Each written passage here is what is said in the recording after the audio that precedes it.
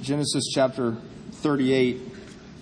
I am going to read the whole chapter, so be aware of that. So if you're willing and able to stand as we read God's Word together, let me ask that you do that now.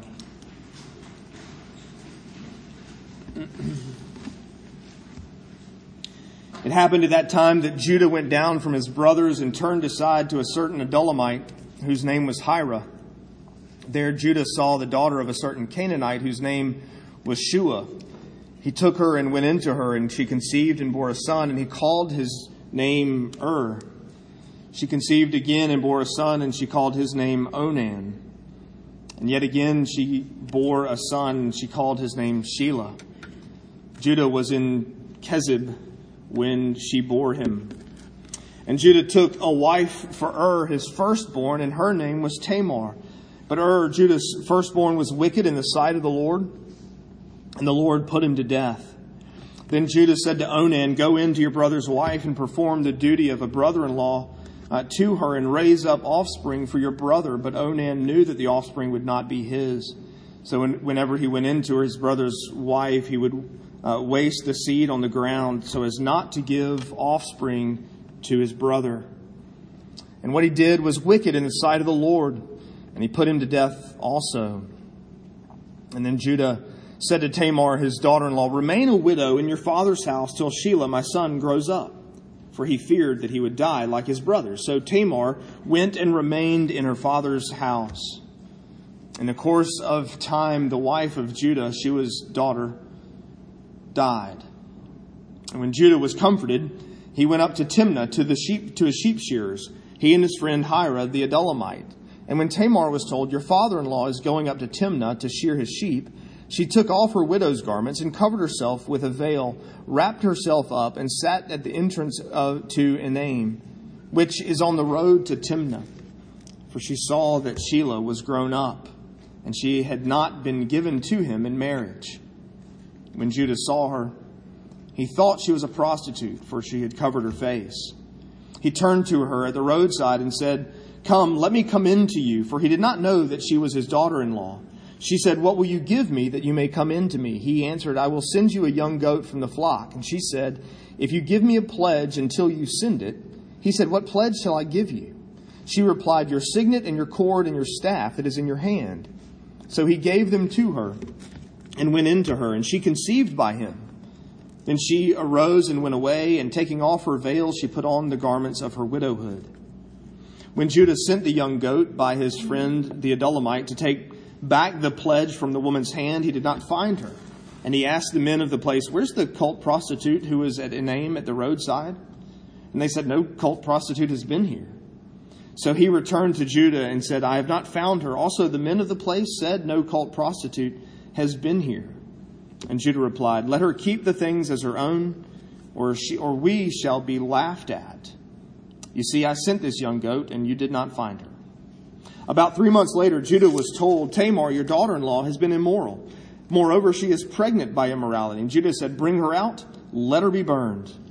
As she was being brought out, she sent word to her father-in-law, "By the man to whom these belong, I am pregnant."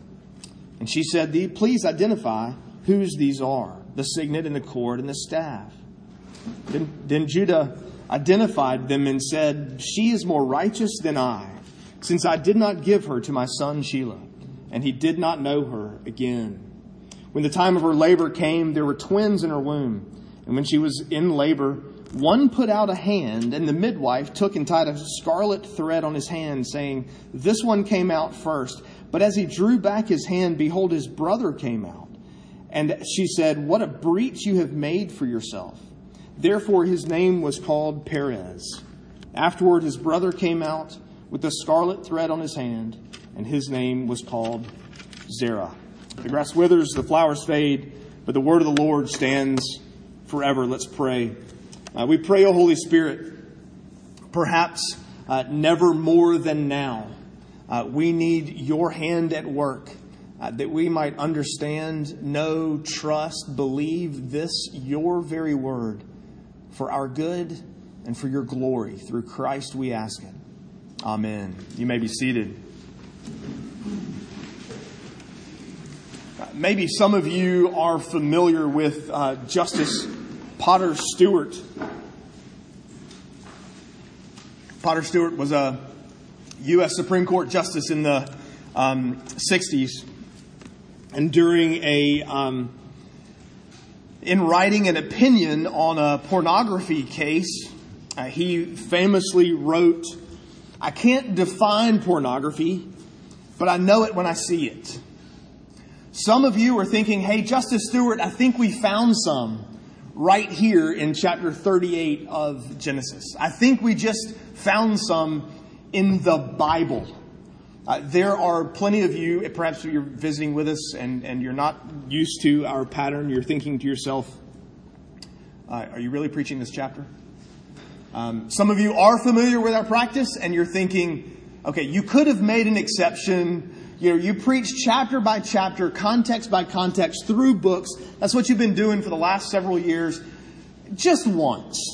This would have been a good place to make an exception. In fact, even commentators writing commentaries on Genesis suggest just skip it. Just don't even bother with this passage. But this chapter actually is placed perfectly. The story is necessary for our good, for our understanding of God's Word, and we remember that that all Scripture is breathed out by God and is for our training, that we might become complete, lacking in nothing. And it serves a great purpose right here. Joseph was just introduced in the last chapter. And he's going to be in, I think, every chapter from here on out. And not in this. It seems odd in some ways. If your favorite TV show ended the series with this cliffhanger and then came back and started the next year's series with something completely different and made no reference whatsoever to that cliffhanger, you would think, wow, that was good. That's impressive writing. You would think, oh, they've look what they've done. They introduced this idea at the end of last season, and now they've ignored it in the first episode of the next. You would actually praise TV show writers for doing that. That's what the inspired writer Moses has done. He's created greater suspense because, as you recall, Joseph was sold into slavery, and we get this one-off sentence at the very end of chapter 37 that now he's actually in the home of Potiphar, the captain of Pharaoh's army. Scene ends, cut to Judah and Tamar, and you're thinking, wait. Don't lose Joseph. What happened to Joseph? It also creates, as we'll see, Lord willing, in the next couple of weeks, quite the contrast between Joseph and his brother Judah. First in this passage, I want you to count, if you can. I'm not sure you can. I tried, and I sort of lost track. And even reading this morning, I thought, you know what, there's one I didn't even mention. Count all the disobediences of Judah and his people. We'll include Jacob and we'll include his sons. But just think of all the ways in which Judah and his people are disobedient in this chapter. Everyone knew. Jacob knew. Judah knew. Everyone knew. You don't marry Canaanites. Abraham had instructed his servant to go back to his people and find a wife for Isaac. And he made him swear to me that whatever you do, you won't let Isaac marry a Canaanite. Don't let him choose a woman from among these nearby foreigners. Go find a wife from among our people. You don't marry Canaanites. Everyone knew this. Jacob knew this. Jacob had experienced this. you remember his parents said, look, you've got to go back to his mom's people, to Rebekah's people, and find from there a wife. So that he wouldn't marry a Canaanite. He wouldn't marry a local girl, but he'd go and find one from among their people. Jacob should have made sure that his children married from the right clan, that they weren't marrying Canaanite women. And yet Jacob and Judah combine to disobey that command right here in this chapter. Jacob, it appears, you remember at the end of the chapter, he thinks Joseph, at the end of the last chapter, he thinks Joseph is dead.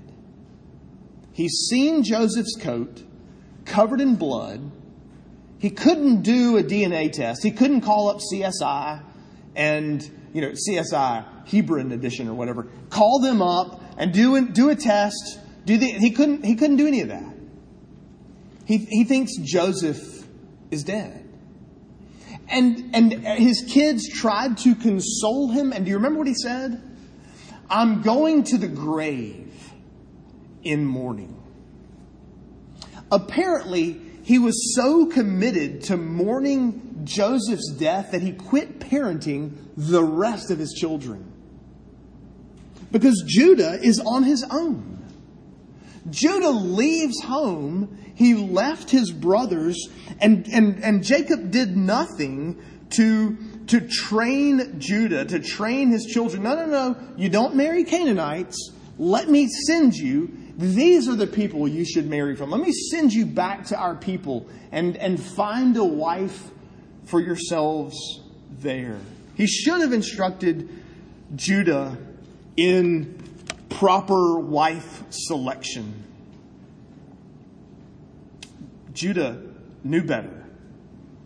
You remember when Shechem wanted to marry Dinah, Jacob's sons they all knew that it's not right to intermarry with these Canaanites, with these foreigners, with these outsiders. Judah knew not to marry a Canaanite.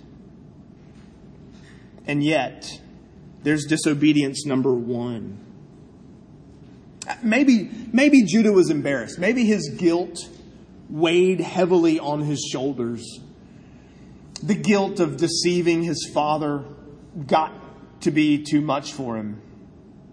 Maybe that's why he left home, verse 1. Maybe that's why he went down from his brothers. It's interesting, that's not just a geographical term. It is a geographical term. He does have to go downhill topographically and geographically, but he's also going downhill morally at the same time. Judah marries a Canaanite, the daughter of Shua, verse 2. And apparently, with apparent ease, you got to love the way the Bible writers, the human writers, inspired by the Holy Spirit, record a series of births that make it sound like, it just happened in an instant. Boom, Er's born. Boom, Onan's born. Boom, Sheila's born. There's no time lapse at all. You get the sense it was with apparent, they had no trouble conceiving children. You get the sense that it was just with such apparent ease that they quickly had 3 sons. Judah suddenly remembers the value of teaching your children how to choose a wife. Because what his father didn't do for him, he now immediately does for verse 6. Judah picks a wife for him. Judah takes a wife for his firstborn. And her name is Tamar. The very thing Jacob didn't do for Judah, Judah sees as invaluable to do for his own sons. And yet, he presumably chooses a Canaanite. Judah's sons are wicked. Verses 7 and 8. At least the first two are wicked. The third we know very little about. The first two are wicked. Was wicked. We're told simply, verse 7, that he was wicked, and so the Lord put him to death. He did what was wicked in the sight of the Lord, and so God slayed him. God killed him for his wickedness. God cut his life short because he is wicked. We don't know what he did. We don't know what he was doing. We don't know what the pattern was. We have no idea. But we know it was bad enough that the Lord would end his life early because of it. Onan isn't any better. In his case, we know that he's selfish. He only cares about his own pleasure. He cares nothing about the name of his brother or his brother's offspring or having a line descendants for his brother. He uses Tamar for his own satisfaction, his own gratification. And you can hear the judges on Chopped. And for those reasons, you've been killed. That's why he's put to death. Now let me remind you, there's a law in Scripture, the Levirate law. No, that word has nothing to do with Levi. It has nothing to do with priesthood. It's from Latin. It doesn't even have anything to do with Hebrew. It's from Latin. So it's, don't confuse Levi and the Levirate law. They're two completely different. There's no connection at all. The law basically is that if a man marries and then dies before he and his wife have children, it's his brother's job to perform the duties of a brother-in-law. Notice that's exactly what Judah says to Onan. Go into your brother's wife, perform the duty of a brother-in-law, which is levir in Latin. Onan was supposed to carry out this Levirate law and raise up descendants for his brother Ur. Now the command comes in Deuteronomy 25, but it's clearly already a practice here in Genesis 38.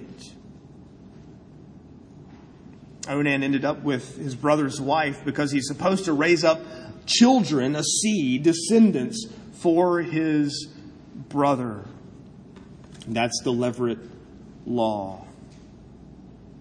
And yet in verse 11, Judah withholds Shelah from Tamar because he's too young. Notice what Judah's afraid of. The expressed reason, the reason he withholds Shelah from her is because he's too young. That's what he says out loud. But you get a glimpse of what's going on inside of his mind in verse 11. We're told he was afraid that Shelah would die too. He's convinced it's Tamar's fault that his sons are dying. He's withholding his son because he has no intention of letting Shelah fulfill this Levirate law. There's another disobedience chalked up to Judah and his people. And then verse 12, verse 18, Judah's own wife dies. And then after a period of mourning, the required duty-bound period of mourning, some suggest it was a week. It wasn't terribly long. He goes up to the sheep shearing festival, and it was a festival. It was a celebration. It was a harvest, and sheep shearing were party sort of atmospheres. There would be prostitutes and partying and all sorts of things going on at the sheep shearing event. And on the way, he stops off to visit one of those prostitutes. Chalk that up to Judah's disobedience.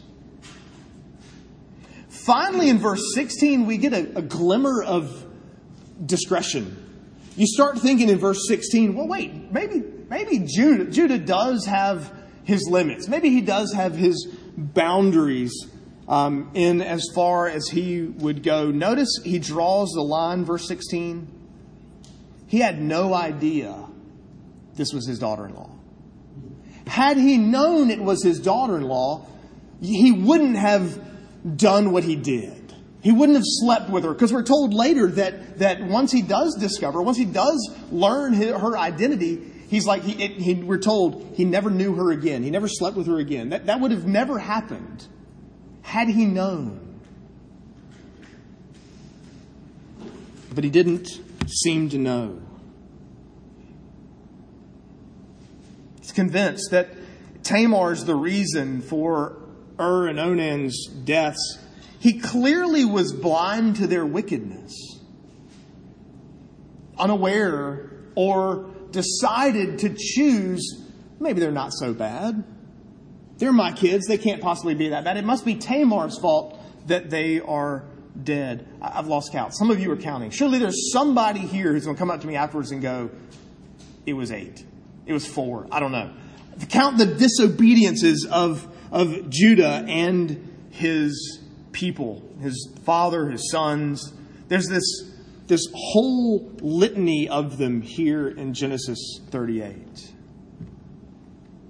We also see the deception committed by Tamar. Tamar gets word that Judah is passing by, that he's on his way to the sheep shearing festival. It had been long enough time had passed by. She saw that Shelah was grown up, verse 17, and that she wasn't going to be given to him in marriage. She could tell that clearly Judah is not going to fulfill his promise. He's clearly not going to do what he said he would do. What he told her was, Shelah's too young. You go home, live as a widow. When he's old enough, I'll come get you and let you marry him. He's old enough. And clearly, Judah is not going to fulfill his promises. So she decided to take matters into her own hands. Now remember, as a widow, she's bound by this levirate law. As long as Shelah lives, she cannot remarry. Only until Shelah either performs the duty of the brother-in-law or he dies, only then is she then free. She's been at home with her dad, with her parents, dressed in her widow's garb, living as a widow, waiting for Judah to send Shelah. So she took off her widow's clothes and put on her prostitute clothes. Covered herself with a veil to hide her identity. And then she waited at the crossroads just outside of town where Judah would have to walk right by on his way up to Timnah for the sheep shearing event. Judah, we know, is not a man of his word. So when he said, to steal language from Popeye, when he said, I'll gladly pay you Tuesday for a hamburger today, she said, I don't believe you. I don't trust you. How do I know that you really will send this goat to pay me for services rendered? And so he leaves. She said, leave your signet, the cord, and the staff. The signet wasn't a ring. It was a sort of a cylindrical shape worn on a cord around his neck. The staff would have been carved up by the handle and would clearly have been Judah's, would clearly have been connected with him, easily identifiable as Judah's. In the words of one commentator, he left his driver's license and his credit card with Tamar. It would have been easy. It's a picture ID and further identification that says, oh yeah, that's Judah. We know exactly to whom this signet and this staff belong. But so well did she pull off her deception, she didn't just fool Judah, she fooled the entire town. Nobody saw her. There was no one to say, "Oh yeah, I happened to see that prostitute you're talking about." Because when Judah finally does send payment, be careful. Be careful. Don't give Judah too much credit. If a wealthy business executive or a U.S. congressman leaves his driver's license at credit and his credit card at the brothel in the next town over, you better believe he's going to send whatever payment he promised down to that brothel and recover those things as quickly as he can. Don't give Judah too much credit for finally following through with his word. He wants his stuff back. He wants his identification back. But so well did she do her job, so well did she deceive Judah, that when Hira went with the goat and wandered around town and went to the place she was supposed to be and couldn't find her and started asking around, "Hey, what happened to that cult prostitute that used to stay out there by this?" They're like, "We don't know anybody like that." There's nobody caught a glimpse of her. Nobody was able to go, "Well, there was this one time, maybe 3 months ago. I did see a girl out there a few months ago." There was nobody that could do that at all. She deceived everyone. She fooled everybody. The disobedience of Judah and his people, the deception by Tamar. And then we have the discovery of Judah. Notice verse 24. 3 months later, Judah is told, "Tamar, your daughter-in-law, has been immoral, and moreover, she's pregnant by immorality."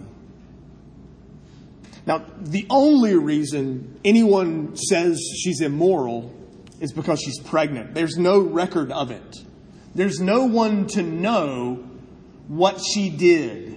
So they're basically going, Tamar's pregnant, therefore she was immoral. Maybe technically they're right. But hang on to that judgment for just a few minutes too. The assumption was she's not married. Sheila hasn't been sent to her, and therefore she has been immoral. Notice Judah's reaction in verse 24. And we could add this to the list from a few minutes ago. Self-righteous, double standard, that sort of anger that came out of him. Think about it for a second.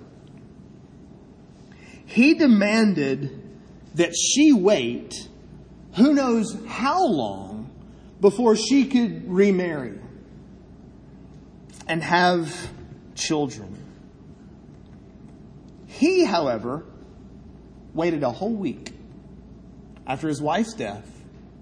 He fulfilled his duty-bound requirement to, after he was comforted, we were told in verse 12. After he fulfilled the required time of mourning, he visited a prostitute. He waited a whole week. The self-control of the man. We should admire him for that. A whole week? And the anger. Tamar is pregnant. Bring her out, burn her. Never mind that he has been the same kind of immoral. But because there's no evidence, there's no one calling for his burning. The anger, the ire that comes out of him in that moment. You see the double standard? You see how often we are quick to judge people, to serve as jury and executioner for people who violate the same standards we aren't even willing to keep? He's guilty of the exact same immorality. And he, without a discussion, without a breath, without talking to anybody, without getting any facts at all, passes out judgment, burn her, execute her, kill her, bring her out and kill her now, right here in front of everyone. And it appears that's exactly what happened. Because in verse 25, as she was being brought out, he said, bring her out, burn her. As she was being brought, she's on the way to the stake. And she goes, oh, by the way, would you send these to Judah? This signet and this cord and this staff. And just tell him that the person that owns these things, if you could just identify the owner of these, this is the father of the child that I'm carrying. There's a scene in Aladdin, the Disney movie Aladdin, one of my favorite Disney movies. I've said that before. But there's this whole scene, and it's maybe a little long to remind. You'll remember it if you know it. If you don't, it's a little long to explain. But Aladdin ends up in this cave, and the cave collapses over him. Okay, and he discovers a genie lamp, and he rubs it, and out comes this genie. And after this, genie sings this great song about all the cool stuff he can do. Go home and listen to it later on. But after he sings the song about all the cool stuff he can do, Aladdin looks at his pet monkey, Abu, and goes, I don't know, Abu. I bet he can't even get us out of this cave. And then, poof, in an instant, Genie's like, hold on, boom, boom, out of the cave they go. And so then when Aladdin says, well, now, about my 3 wishes, and Genie goes, oh, no, you've only got 2 wishes. Genie said, I didn't actually say I wished to be out of the cave. I just simply said, I bet you couldn't do it. And the genie turns into a sheep. And he says, why don't I feel sheepish? I think Judah turned into a sheep. I mean, hey, Judah, the owner of this cord and signet and this staff, this is the father of Tamar's child. You can almost feel his sheepish embarrassment. You can almost sense that for him. And notice his one response, verse 26. She is more righteous than I. I didn't give her my son Shelah. And he didn't know her again. You know, there's an encouragement there for us.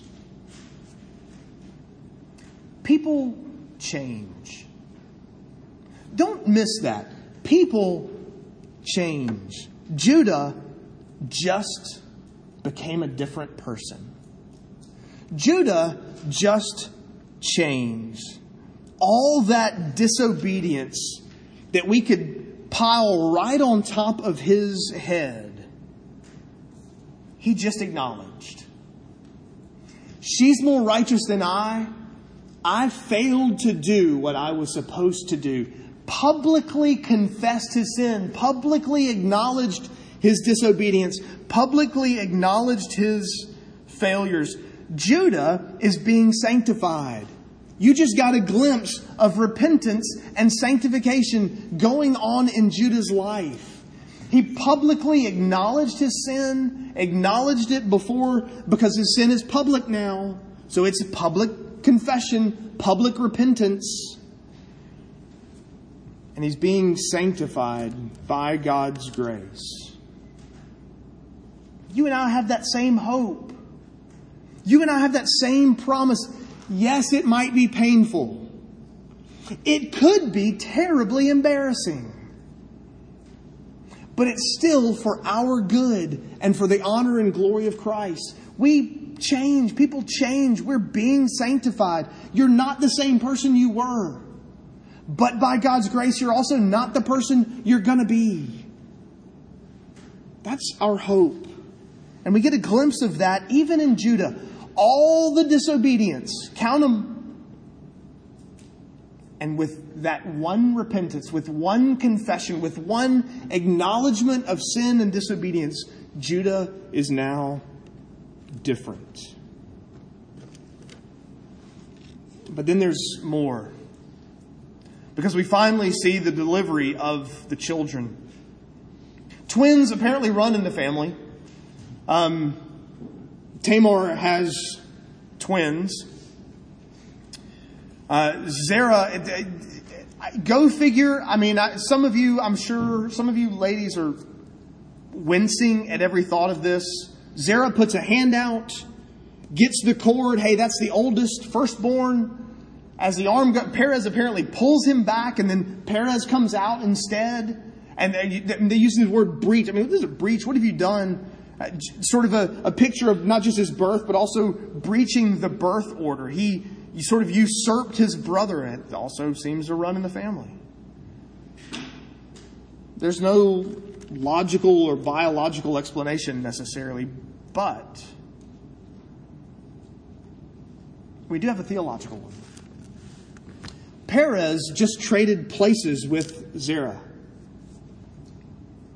Perez is the chosen seed. Just as Jacob was technically the younger twin by, grabbing onto an arm's length. So, he's holding on to his brother's heel. So he's technically younger because Esau came out first, but they came out kind of in unison together because he's holding on to... Well, Perez traded places with Zerah in utero, apparently. Perez is the chosen seed. Perez is the one through whom the line of King David would come. The line through whom Jesus would come. Tamar, Perez actually show up in Matthew 1 in Jesus' genealogy.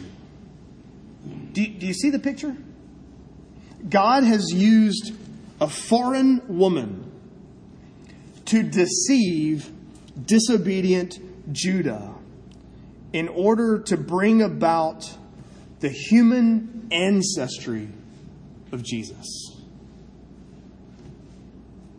The heroine, the hero of the story, is a heroine, is Tamar, a foreign woman. Deliverance comes from an unlikely place. That's going to be true of Jesus, right? Whose own mother has her own sketchy story about her pregnancy with Jesus. If you're wondering to yourself, I don't know that God would want me in His family. I've done some pretty bad stuff. I'm just not sure God wants me in His family. Well, read this chapter. Because they're in His family. This is Jesus' human ancestry. This is Jesus' human family line. Tamar, who pretended to be a prostitute. Rahab, who lived as one. Judah, who could wait a whole week. And was disobedient all along the way.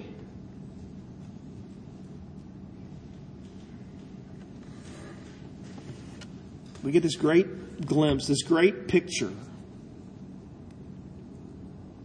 There are some rather unsavory types in the family of God. Get in line. You think I've got to clean myself up. I've got to get better. I've got to get to a certain... He calls the sick and heals them as the physician. He calls the broken and fixes them. He calls the sinner and sanctifies them and ultimately one day glorifies. He doesn't call the well and the whole and the all clean and put together. That's His work.